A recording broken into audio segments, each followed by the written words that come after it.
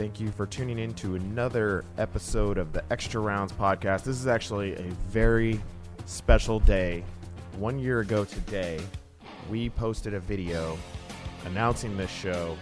So it's not quite exactly a year from the first show, but it's a year from us introducing the show to the world. So kind of cool that it fell on a day that we're doing the podcast. Yeah, it worked out really well. That was nice. It was thanks for Facebook for the See Your Memories reminder. that helped. When I was trying to figure it out. But it's been an incredible journey. 60 plus episodes in a year, a little more than one a week, sometimes.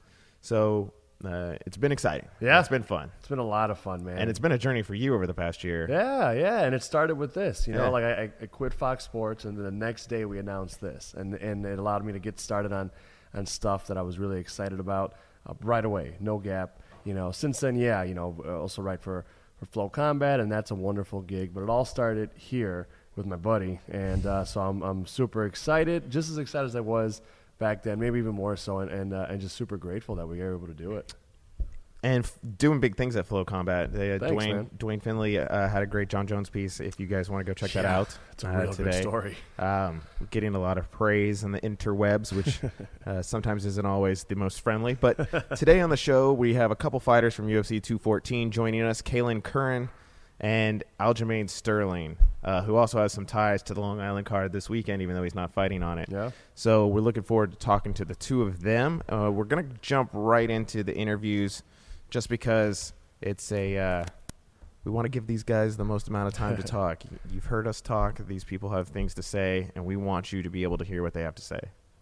They have even busier schedules than us. So, yeah, That's we'll give Kailin also really true. At least right now, right, ahead of a fight or ahead of a couple fights. We'll give Kailin a call now. She was expecting us to see if this works for her.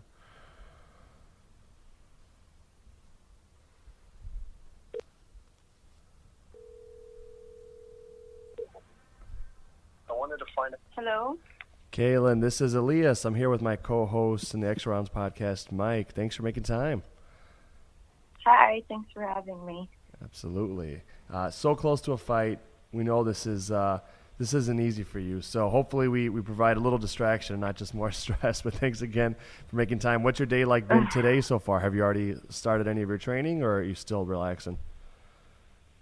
Right now I'm just hanging out.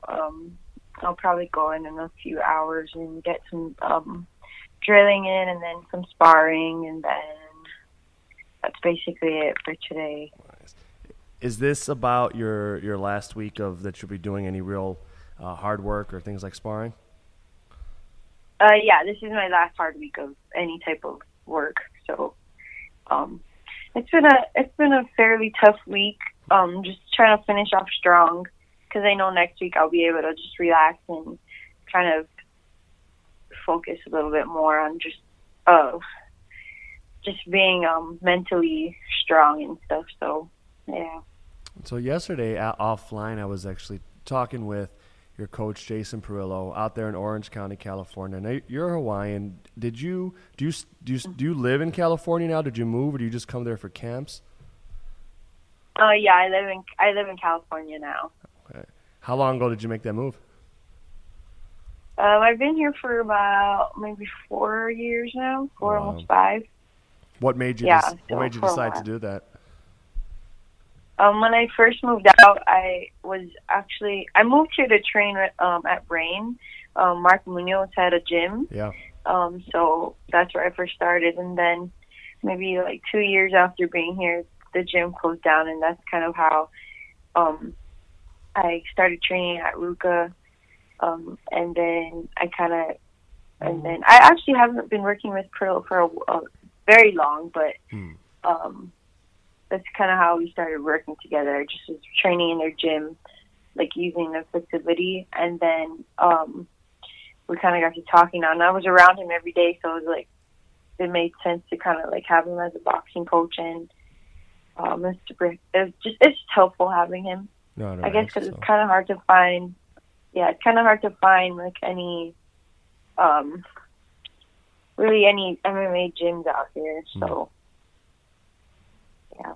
To us in Chicago, Southern California and Hawaii probably both seem equally like paradise. What are the main differences, like, from where you grew up and where you live now? And was it a big adjustment for you, just personally, or in terms of living style, or not really? Yeah, when I first moved here, because I've lived in Hawaii my whole life, and it was a little bit hard just because, like, I had no, like, real family out here or that many friends, so it was, like, difficult at first. But I did move out here with my fiance now, but he was my boyfriend at the time. So it was, we kind of like started that chapter together to like live out here and stuff. It's different. It is kind of different out here, the lifestyle. But I mean, I live in like a beach town. It's called San Clemente. So it's a real relaxing town and like pretty chill. So I got used to it, and I really like it out here. That's awesome. I've got just one more question for you. I know Mike wants to jump in as well, but you're one of my favorite fighters in the division to watch, I didn't really start watching until you made your UFC debut. Then I went back and saw tape, but it's kind of amazing. I mean, you made your amateur debut at least for MMA a relatively young age, and then once you went pro, you kind of jumped. Kaylin, right into the deep end. Now, obviously, there's challenges with the type of opposition you always face, kind of fight in and fight out with the high quality, opponents you're always taking on. A lot of whom have like more fights, perhaps than you do. That's clear that it's tough. Has there been any upside if you think about it? It's just jumping right in as you have to really the elite talent pool. Like you didn't even get fights in an Invicta before going to the UFC. You went right into UFC and all that. Like, is there any positive side to that for you when you look back on it? Shoot, yeah, that's a good question. It's tough because like I guess I didn't like getting the UFC contract at the time. I wasn't really like, I was getting signed after winning like 3 of my first professional fights. So I was like coming in, getting that contract very confident. Like I was like, at the time, I guess I was just like, I didn't know how inexperienced I actually was until like I started getting more and more fights and getting more of that fight experience. So like looking back on it, I mean, I know it's tough because it's like every fight that I go into, it's always like I feel like it could be my last fight with the UFC just because of like the way my record looks. But at the same time, it's like I have such like close fights or like really good fights. I put on really good shows. So, I mean, that's the whole another, like, I don't know, it's hard to talk about just because like I have to like, right now I'm just focusing on what's next, like I can't really look back and say like, well, maybe I shouldn't have, because I'm already here. I'm already in the UFC. I already had like 4 fights. Regardless of the outcomes of those I'm getting another opportunity. So it's like, this next fight for me is huge. Just like, but I'm approaching it as I would any other fight. Every fight for me is huge, but I know that like, this is a good opportunity for me to finally like pull through and like get the win, and especially facing Alexandra. Her record, she's undefeated, so it's gonna look really good for me if I get the win this next fight. You talked about the feeling that it could always be your last fight, and I think that's a thing people always point to, feeling like your back's against the wall. Is that a real thing, and is that something you have to deal with, and how do you deal with it? At this point, I just kind of take it with a grain of salt, like whatever anyone has to say, because when I see something negative, like, oh, you on any type of social media, platform, some people, not a lot of them, but like I do get like these comments like, oh, she better win this fight or she's gonna get cut, or like people will say like, how is she still signed to the UFC, blah blah blah. But it's just like I just take that with the bad with the good, and just kind of roll with it, just because it's like, I mean, what else am I going to do? I put on great shows. If I did lose, it was like they're really close fights, and I know I'm capable of like putting together a fight. So it's just like, I don't know. I just kind of like don't take it too too seriously. I just kind of go with it, and like whatever like to me, I am a fighter, but whatever happens, I'm pretty go with the flow. I don't think that if I got cut from the UFC that I wouldn't be able to like fight in different organizations. But I don't know. Right now, this fight is like basically where all my focus is because this is a very important fight for me to win. So I think that's just what I'm focused on the most right now. Well, we're glad you're trying not to pay any of that stuff too much mind, and anyone who knows what they're watching looks at your fights and see that your skill and your talent is self-evident. So we really appreciate you being on so close to your fight again. We're really looking forward to watching you, and we hope you have let her rip out there and have a good time just expressing yourself. And look forward to talking with you after the fight as well. Right on. Thank you, guys. You're welcome. Take care, Kaylin. I hate to rush anyone off. I know she's probably glad to have the time off, but we're hopefully going to get Aljamain Sterling on in a moment too. I know all their schedules are really, really tight, so I knew we needed to try to move along. We have to cater to the stars of the show, and they are the stars of the show. Yeah, absolutely. Should I give Aljamain Sterling a try? Yeah, give him a go. Cool. Would have loved to talk to Kaylin more. She's had kind of a tumultuous, to say the least, journey in the UFC. I think she's 1-3, but she's fought some people. Like she fought Felice Herrig. Yep. And Paige lost. Van Zant. Felice Herrig has a ton of experience between Muay Thai and the UFC.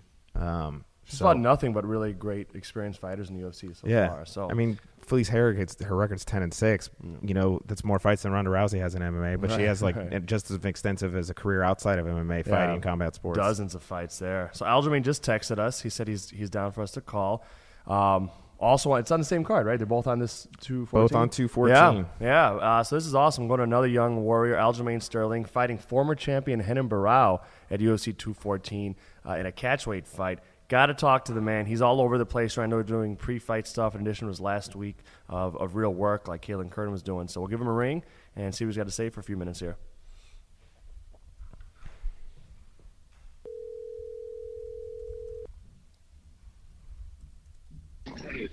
Hello? Aljo, this is Elias. I'm here with Mike Dice. Thanks so much for being on the Extra Rounds podcast, brother. Thanks for having me. Absolutely. So we were just talking with Kaylin Curran. I know you said you know her. She's also on the same card. This card is an amazing card, but it's also been one that everyone was kind of been hoping wouldn't fall apart. Now, one of the best fights on the card is yours. And what I'm kind of curious, what convinced you to fight Renan Barão at catchweight once California said, "Hey, we won't let him fight at the actual weight limit"? I imagine that wouldn't have been an easy decision for you to do, or was it? I mean, it took a little bit of some time to kind of warm up to the idea. I guess there's a couple motivating factors outside of that, and a couple of pros, a couple of cons, but ultimately we just came to the decision that let's get them now while we're hot, while we're on the roll, and while we're feeling good. I was having a great training camp, and I kind of felt like everyone just kind of threw a monkey wrench into everything by trying to push the fight back halfway through the training camp, which was pretty unfair to me and very unprofessional, if you ask me. But here we are. So we'll get it on in less than a week. Well, just about a little over, I guess you say. Yeah. What were the pros you saw in taking the fight at the catchweight? Well, the main one was I'm trying to get 4 fights in this year. I got a lot of outside of my fighting career. There's a lot of things going on in my personal life that I would like to take care of and get under control. And for any of my fans who have actually been following and know what's really going on outside of the octagon, not a lot of people take into account or realize that, us fighters are real people and we do have our own life situations and problems that we got to deal with on a daily basis, just like anybody else. We don't just train and fight, there's other things we got to take care of. And that was one of the main factors in of course, the fight's before my birthday, 2 days before my birthday, so we got to get that in. Well, happy early birthday. We'll wish you a happy birthday after the fact as well. The last time I personally got a chance to interview you, Aljamain, we talked a lot about I guess it's personal stuff, but just like outside of the cage interests, like outside careers, like the other things you're working on. And we also talked about fighter pay and fighter opportunities and all sorts of stuff. I think it was shortly after your team in Ally and Quinta was vocal after his last fight, and we were talking about that. And I know from that conversation we spoke for Flow Combat. We spoke for an article for Flow Combat then. It seemed to me that as much as you love fighting, if things continued in the fighting career down one path in terms of pay and opportunities, that it would negatively affect your motivation or your desire to do that, because you're a smart guy, you're an educated guy, you've got other things you can do when it comes just to making money. Was this fight, the catch weight and all that drama aside, the fact that it's a former champion and really an all-time great in Renan Barão, did that do anything particular to excite you for your UFC career? Again, you're dealing with so much, and you're also just a vocal critic of kind of the business structure. Did that fight, that guy, get you particularly motivated, or was it not really a factor?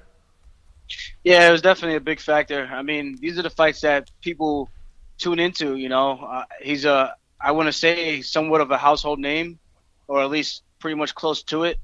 Dana White was pegging him as one of the pound-for-pound greats at a point, pumping him up, putting him on the pedestal until TJ knocked him off of that. So for me to be the second guy to beat Renan Barão at the bantamweight division will be a huge thing. And, I kind of look at it like this. When I was coming up through the ranks, Renan Barão was the guy. That was the guy to beat. Even before he won the belt, I said, I'm going to end up fighting this guy. I guarantee he's going to probably be the next guy to hold the belt. And I kind of look at this fight as, this is my world championship, albeit 3 rounds. I do feel like this is my my title fight. And I think third time's a charm, man. I had 2 top-level fights that didn't quite go my way. If I had 2 different judges, maybe, who knows, maybe that fight swings in my favor. But I think those 2 losses kind of lit a fire under my ass a little bit, and had me release my hands, the way I do in training a lot more. In my last fight, to fight a guy like Renan Barão, a very respectable opponent, he's a killer in every area of the game, I want to say. So for me to go out there and knock this guy out and take him out is going to be. It's going to be huge for my career, and this is one of those fights I just didn't want to pass. Not even pass. I didn't want to lose the opportunity of taking this challenge compared to taking a fight with somebody else. So it's just one of those fights that definitely motivates you to bring out the best that you can be. And it's going to see this fight is going to show what Aljamain the Funkmaster Sterling is made of, and I can't wait to show the world what I've been working on and what I'm really capable of doing when I'm firing in all cylinders. Well, Aljamain, we can't wait to watch you, brother. We'll let you get going now. We promised you we'd make it quick. We're sorry for bugging you so late in camp, but man, we're really excited to chat with you. Really appreciate you making time, and we're really looking forward to talking with you after the fight, brother. Thank you. Thank you guys for having me. Our pleasure. Take care. That was awesome. Now, this guy, he literally was like texting us on yesterday and today, telling us a schedule, and I'll tell you guys, he does not have many holes in that schedule. He has definitely did that to talk to you all while he was doing other stuff. He's got pre-fight considerations in addition to the training and travel arrangements and all that. So really cool to talk to him. It's tough. I've always said this, Mike. If I was a professional fighter, I wouldn't talk to anyone on like fight week itself, and that's when they get most of these requests. The pressers and these media scrums. I give them a lot of credit for doing that. It's even in a short period of time, it was good to get a little glimpse into his world, because it's a lot of stuff going on in Aljamain Sterling's world right now. He's a vocal critic, he's an entrepreneur, he's a top-ranked, top 5 guy. Like, guy's got a lot of stuff going on. The media day of Fight Week, like, it was Thursday. They moved it up to Wednesday. It kind of goes back and forth. It seems like these days between Wednesday and Thursday, and like you're in the heat of the weight cut, and they make these people go to sit in these under these heavy lights. So, and definitely everything you mentioned, and aside from everything that he has going on for his preparations for his fight at UFC 214, his team in Long Island is preparing for the UFC on Fox 25 card. Chris Weidman's fighting this weekend. Yeah. All these 6 Long Island fighters are fighting on this card, not all from his gym, but that's got to be a toll.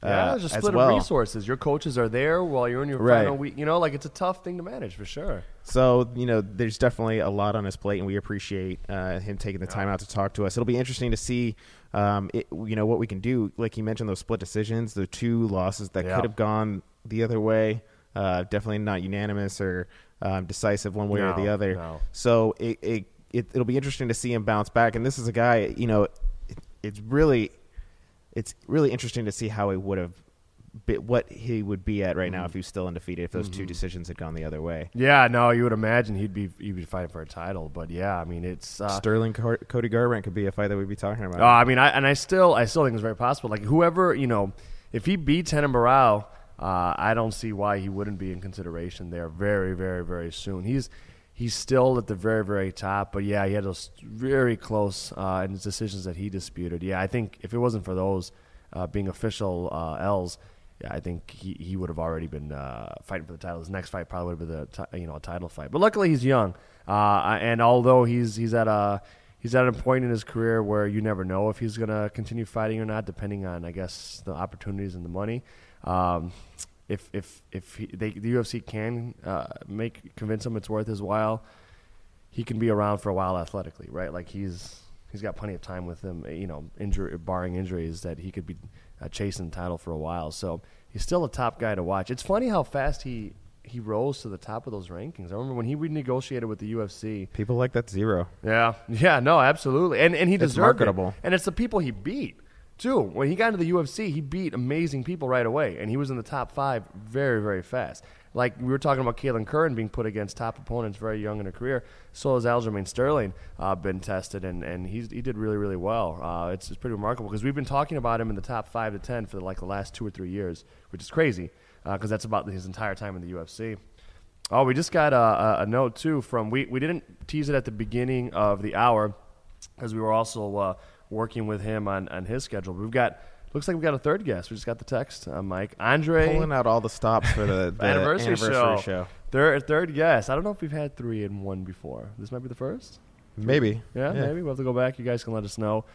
We are, of course, streaming live now on Facebook, so if you guys are commenting, you can remind us of any mistakes we make. If you remember a 3-guest show prior to this, let us know. But we'll give Andre Touchy-Feely it's the most ridiculous and awesome nickname that I know of in MMA. We'll give him a call in a moment. He's fighting again for the first time since, I believe, was it the fall he last fought? He's a Team Alpha male stud, one of those many contenders they have. And he's got a fight coming up. Is that also on 214? It is, right? Let me check. Yeah. See, but if it is, that means he's fighting in his home state of California, and I think that's the case. And that's which is also like fighting in the home state of Texas. You could be 12 hours from home. You could be 1,300 miles away. He was supposed to fight. That's right. His fight was supposed to fight his name, Korean Superboy, and that fight was called off. But now he's fighting Calvin Kattar, who's, I believe, making his UFC debut. Oh, is that right? Yeah, Sherdog still has Korean Superboy as the fight. Jeez, I'm behind. That was the news that came out. At least I think, we can ask him. Yeah, no, absolutely. Absolutely. All right, we'll give him a ring if you're ready, Mike. Yeah, I'm ready. Cool. Let's try him out.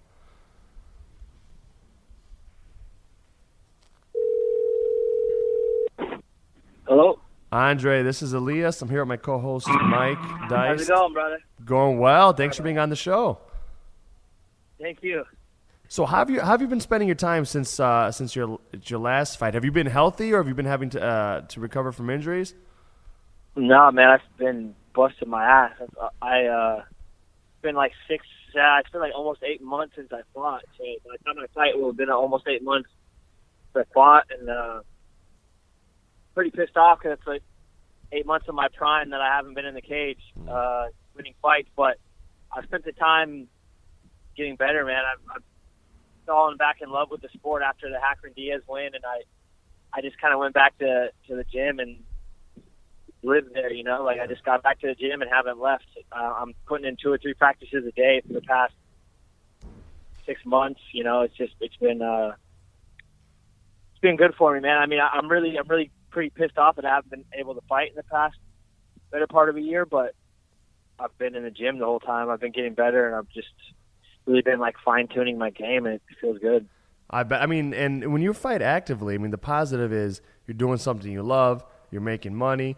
But, and correct me if I'm wrong, it's actually tough to actually get to improve other than like conditioning or timing or something. It's hard to actually get better at new skills in training camp itself, right, Andre? Like you have to do that in between fights. So training camp is training camp is pretty specified stuff. Like get ready for this one guy, make sure you're in shape, take care of your body, peak your body, all this shit. Right. Whereas when I'm like, if I have no fight on the horizon, or if I know I'm fighting in 3 months, you know, or really far out, or there's nothing really confirmed, and I can just go to sparring and have fun. That's where I feel like I can make some improvements and add stuff to my arsenal. Or, you know, if I don't have a fight lined up, I spent like, for instance, like I spent like 2 months just doing jiu-jitsu like 4 or 5 times a week, you know, whereas like in fight camp, I have to balance everything. If I'm fighting a guy who's a jiu-jitsu black belt, I'm obviously going to work jiu-jitsu, but I'm going to work other stuff to try to knock him out when we're on our feet, you know, like, or I'm going to, you know, it's like in fight camp, it's very specialized. Whereas if I'm not in fight camp, I can just do whatever the hell I want. You know, if I want to take 2 months and just grapple every chance I get and do nothing but jiu-jitsu, then I can do that. And then all of a sudden I go into this fight camp, and now it's like my jiu-jitsu feels the best it's felt ever. You know, it's stuff like that happens out of camp, I feel like. You talk about the layoff between fights. There were reports that, I don't know if they've been confirmed, that Korean Superboy's off and you're fighting somebody different now. What was that like? Were you afraid you weren't going to be able to get this fight and it'd be delayed again? Yeah, there was a minute where I was a little worried about being on that card, but you know, I think I'm only 27, but I've been in the sport for a while now, and you kind of learn just to roll with the punches, and I feel like a real adult now, you know, so I didn't really freak out about it. I just I have a really good manager, Jason House, and you know, he's in good contact with Sean Shelby, and so I knew that they would figure something out, and I just sort of trusted what I could control. I trusted the process, you know, and I just kept training my ass off and training smart and getting better, and just doing stuff that I knew, doing stuff to stay sharp, so that no matter who was my opponent, I was going to be ready on the 29th. That's really been the biggest thing for this camp, is that I just trusted the process. You know, I just really trusted the process, and for the first time in a long time, I enjoyed the process. I had fun. Were you always the type of guy, Andre, that whatever free time you had, you would go in there and just make sure you were still in the gym, even if you didn't have a date ahead of you, and do skill work, or have you turned that up a bit too? I've definitely turned it up, man. I mean, the older I get, the more professional I am about being, you know, being a fighter. The more professional I am, the older I get. So,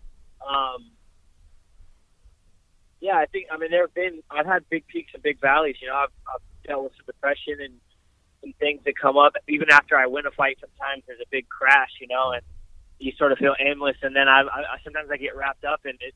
Before I know it, it'll be a month and a half before I've been in the gym consistently, and I'm just eating bad and getting tattoos and maybe like making music or just kind of loitering around. You know, I'm just sort of not using my time wisely. You know, I'm just sort of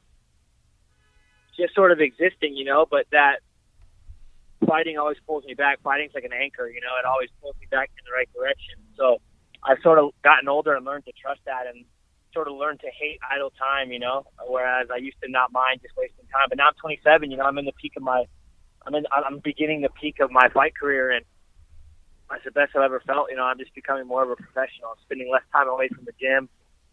It's more consistency is more the name of the game now for me, and you know, I feel like I have a really strong base. And I'm just back to enjoying the process of improving it. I feel, even though I'm like older and I'd hope wiser, I still have that. I'm back in love with it how I was when I was 19, you know. It's a good mix of like being a grown up and training smart and knowing to trust the process and knowing how to do the process right, and also having that love and that excitement to learn new stuff and to be in the gym and actually be happy to be there, you know? That's awesome. And I wanted to ask you about fighting in your home state. First of all, I don't know how much it matters if you're going to be fighting in Southern California. You live in Northern California. Maybe there's not enough of a connection because it's a gigantic state. But if it is, if you've got more people, for example, trying to go to those fights, what are some of the positives of fighting at home or closer to home than maybe you ordinarily would? And what are some of the challenges of it as well? Yeah, man, California's a big state. There's obviously a little NorCal, SoCal rivalry, but California's California, dude. I love the West Coast.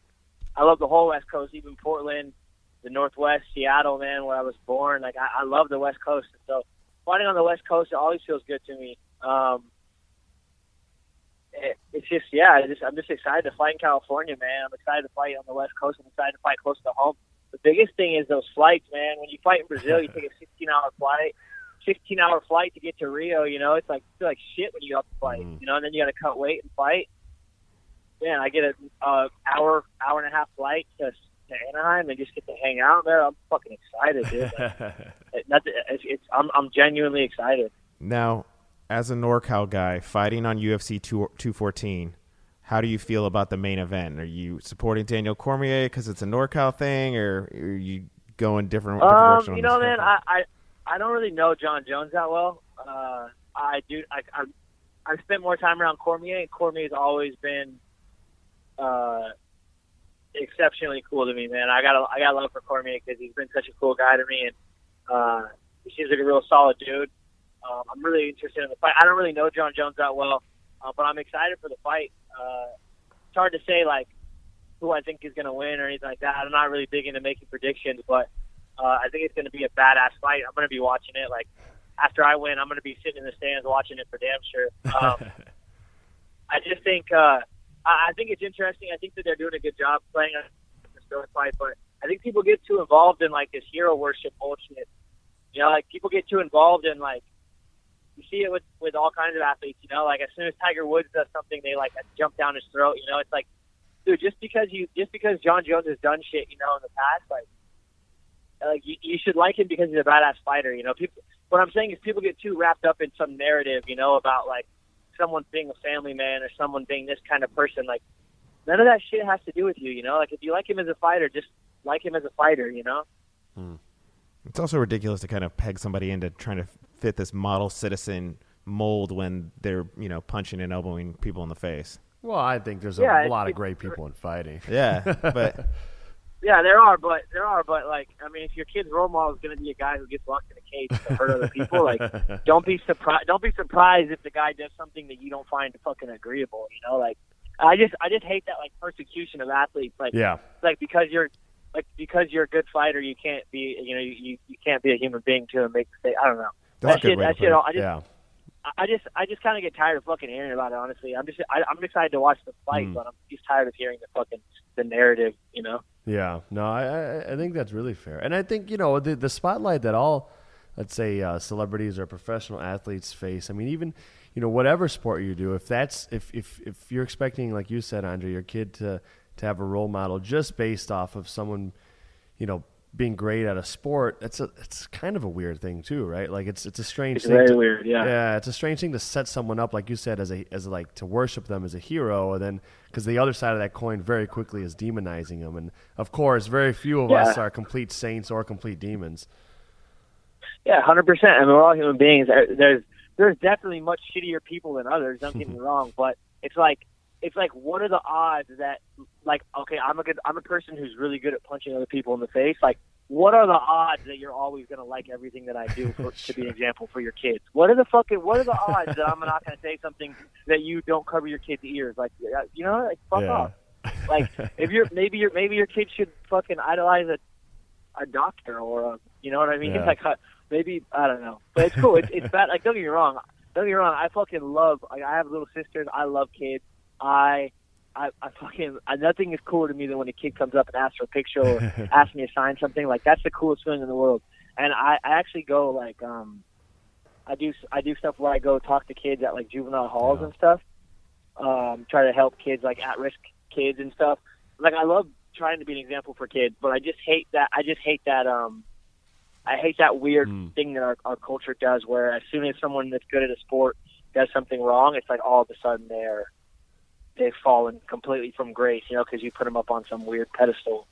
And I've talked to you before about the work you've done with kids and just your life period. And when you go and talk to kids that are maybe in juvie or are having certain struggles, I'm imagining, I've never been in the room with you when you do it, but it's not just about, hey, I'm a tough guy or I'm on TV. It's about your story, what you went through as a kid, and you know what I mean? Like you could be well known, you could be not well known, but what you would talk to them would pretty much be the same, right? Yeah, 100%. I mean, that was a big thing. Like when I've talked to kids at low income like high schools. I've talked to, high schools in low income neighborhoods. Yeah.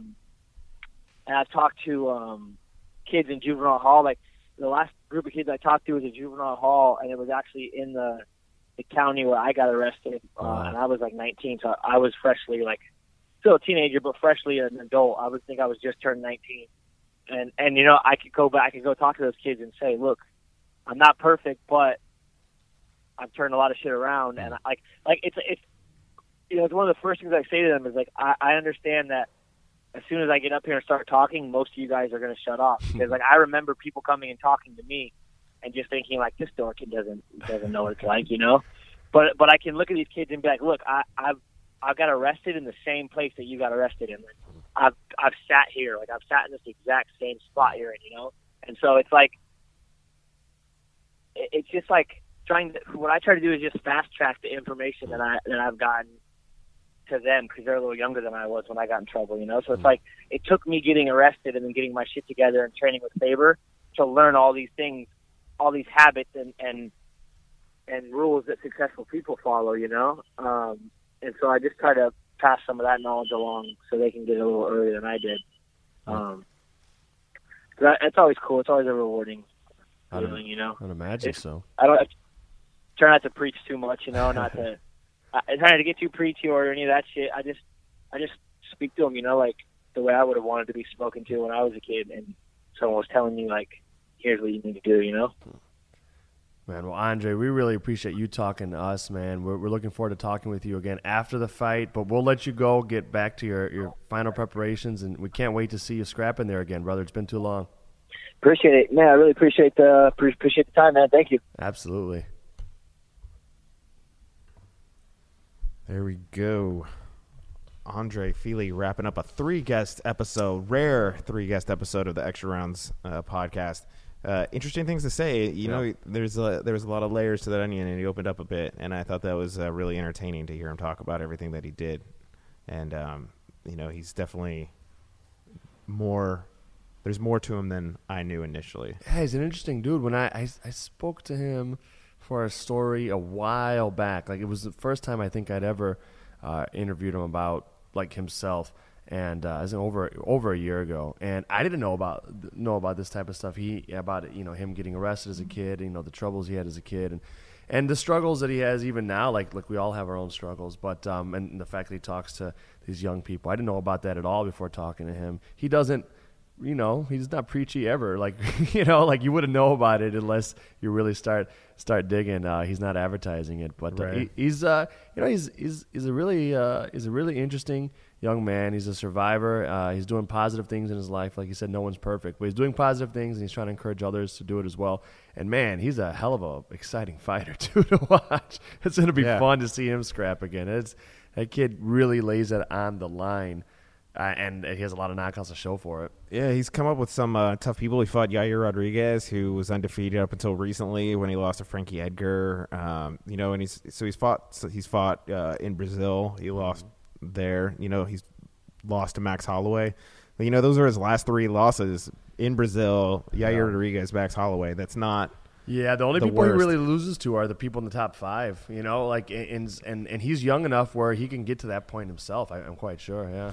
Yeah, and I think the featherweight divisions, it's kind of cleared up. Yair Rodriguez, Frankie Edgar, Max Holloway. There's a little bit of a logjam with Cub Swanson and Ricardo Lamas and those kind of people. But sure. I don't think it's quite as I don't think the line is as long as it seems. Of course, you got somebody like Darren Elkins who fights this weekend, who's also like 4-0. Yeah, we've got 3 champions or whatever it is still. Yeah. Conor McGregor was Jose beaten. Aldo's probably going to work his way back into the title picture. Yeah, you would imagine. There's always McGregor if he comes back. But yeah, it's less so than before, right? Right. Yeah, totally. Well, we're coming up to the top of the hour. So before we go, let's talk about Flow Combat. What do you have coming this week? Yeah, so I've got a feature with Matt Brown. Matt the Immortal Brown, longtime welterweight title contender. It's been a minute since he's fought as well. And in the time since he last fought, I believe in December, he's really picked up his own – he's become really a coach to his team, some of his teammates over at Team Elevation in Colorado. And he's been doing that for a bit. I've been hearing whispers about, how Matt was helping people out. He's one of the most knowledgeable, well-rounded guys out there, so it made a lot of sense. He's also really smart and verbal that he can communicate that. Spoke with him in May about it, and he mentioned at the time, Mike, that he had one of the finalists. Again, this is all pre-recorded, so he was just teasing it. One of the finalists of Tough Redemption was going to be doing his training camp with Matt Brown and traveling to Colorado, and it turned out it was Jesse Taylor, JT Money, who ended up, of course, winning a really spectacular fight, second-round submission win over Diego Lima, and he did his whole camp under the supervision of Matt Brown, who went to Colorado, and the feature is basically about Matt Brown's coaching experience, his reflection on that camp, which Jesse has said last week on Twitter that it was probably the best camp he's ever had, and that guy has over 40 fights, I believe, close to 50, a longtime UFC veteran.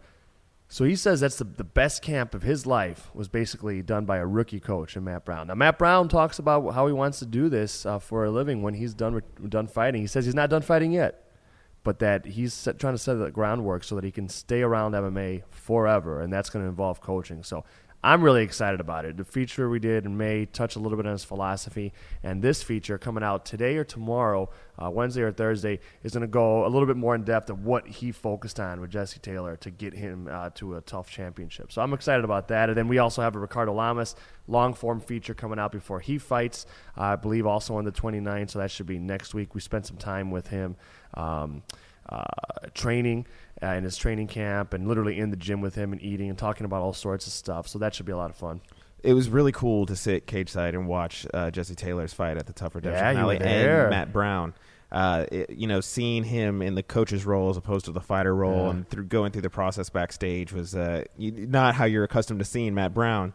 And he says he said it was weird for him too. Yeah. And I actually used some of the feedback you had given me. I said, my partner, co-host Mike Dice was there. He was observing the interaction with Jesse. Bringing him into the center of the cage, like, all right, calm down. Look at here are the cameras. Let's pose this and that. And he actually talks a lot about that, spinning off of literally information you gave me on that. Yeah. It was cool it's cool to watch that. Jesse was so excited and caught up in the moment. He's just walking around the cage and it's like doing his thing. And it's like, this is television. We gotta work it for the cameras a little bit. And to see Matt Brown do a little behind the scenes directing, I'm sure the Fox broadcast team really appreciated Brown. I bet they did, giving him the heads up and pointing him where to look. But that was cool to see. And that was like beyond a coach thing. That was like a mentor thing and a fighter to fighter thing as well. That's right. And that's something that he can provide as a coach. A lot of coaches were former fighters, but that's something he can provide that maybe not everybody can. Yeah, very few coaches are at a high level as he is. Like, this is now the opportunity. MMA's been around long enough to, let's see how many of these guys and girls get into coaching, because up until now, unless you were how many of them really were there? Are the guys that have been around for 15, 20 years, how many of them actually You always had to go to different people for different disciplines. Specialists, right? Yeah. And I'm sure they'll there's still a little bit some of that. Oh, there's totally is. But a guy like Matt Brown allows for the potential for something a little more different, a little more old school, a little more Mickey and Rocky, where it's a former fighter and he can really oversee everything. And we see this in other places. We got Mike Brown, Dean Thomas, an American Top Team, really on a day-to-day basis heading up stuff for a lot of fighters. It's happening, but it's still not common. So it's cool to see maybe the next big guy in coaching before he even delves full time into it. The evolution of the sport is always two things. this players turn coaches and second generation athletes. Yeah, that's a good point. So we're kind of seeing the beginning of the second generation athletes, thinking of people like Ryan Couture and AJ McGee. But that's a good point. We got to have those guys on. Yeah, we should. I got to bug them. But yeah, those are good. Those are good guys to talk to. Yeah, no, it's fascinating. So thanks for asking. That's what we got coming up. Yeah. Then on Fansided, we have. I want to just take a time to highlight something that Mike Heck does. He also does SFLC podcast. Yeah, great podcast. I don't know if you've been on the. Beyond I the have. Links. Yeah. That's a cool thing he does where he has a lot of MMA people on for a little bit roundtable discussion. But he also does a Future Friday piece. So just always make sure to look out for that on Friday. He interviews some up-and-coming prospects who are on the cusp of joining the UFC. He had Kurt, forgetting his last name. He was just on the Dana White Contender Series. Okay, yeah. His last name as well. Yeah. That's a cool thing to do, man. Contender watch. Like, if you want to be on the cutting edge of the sport, listen to podcasts like that where you're going to be listening to the future stars. You're going to be the smartest guy in the room, smartest girl in the room. If you know who's coming up before they're on, on the James big Lynch stage. At Flow Combat's one of those people. He does too. a great job with that too. He really does. The Prospect Watch. So thank you everyone for tuning in to watch. For those of you listening on the podcast on iTunes, Google Play, Stitcher, Blog Talk Radio, wherever you're finding the audio only version of this, if you want to watch and see what we look like, don't get your hopes up, but you can at the Sports Illustrated MMA Facebook page every Wednesday, 3 p.m. Eastern, 2 Central, 12 on the West Coast. Or if you're watching and you don't always have time to be glued to Facebook to watch us, you can listen on iTunes, Google Play, Stitcher, TuneIn, all the podcasting apps. But thank you, everyone, for tuning in and celebrating a one-year anniversary. I'm sure we'll find a reason to keep that celebration going next week. But thank you, everybody, for tuning in, and we'll see you next week.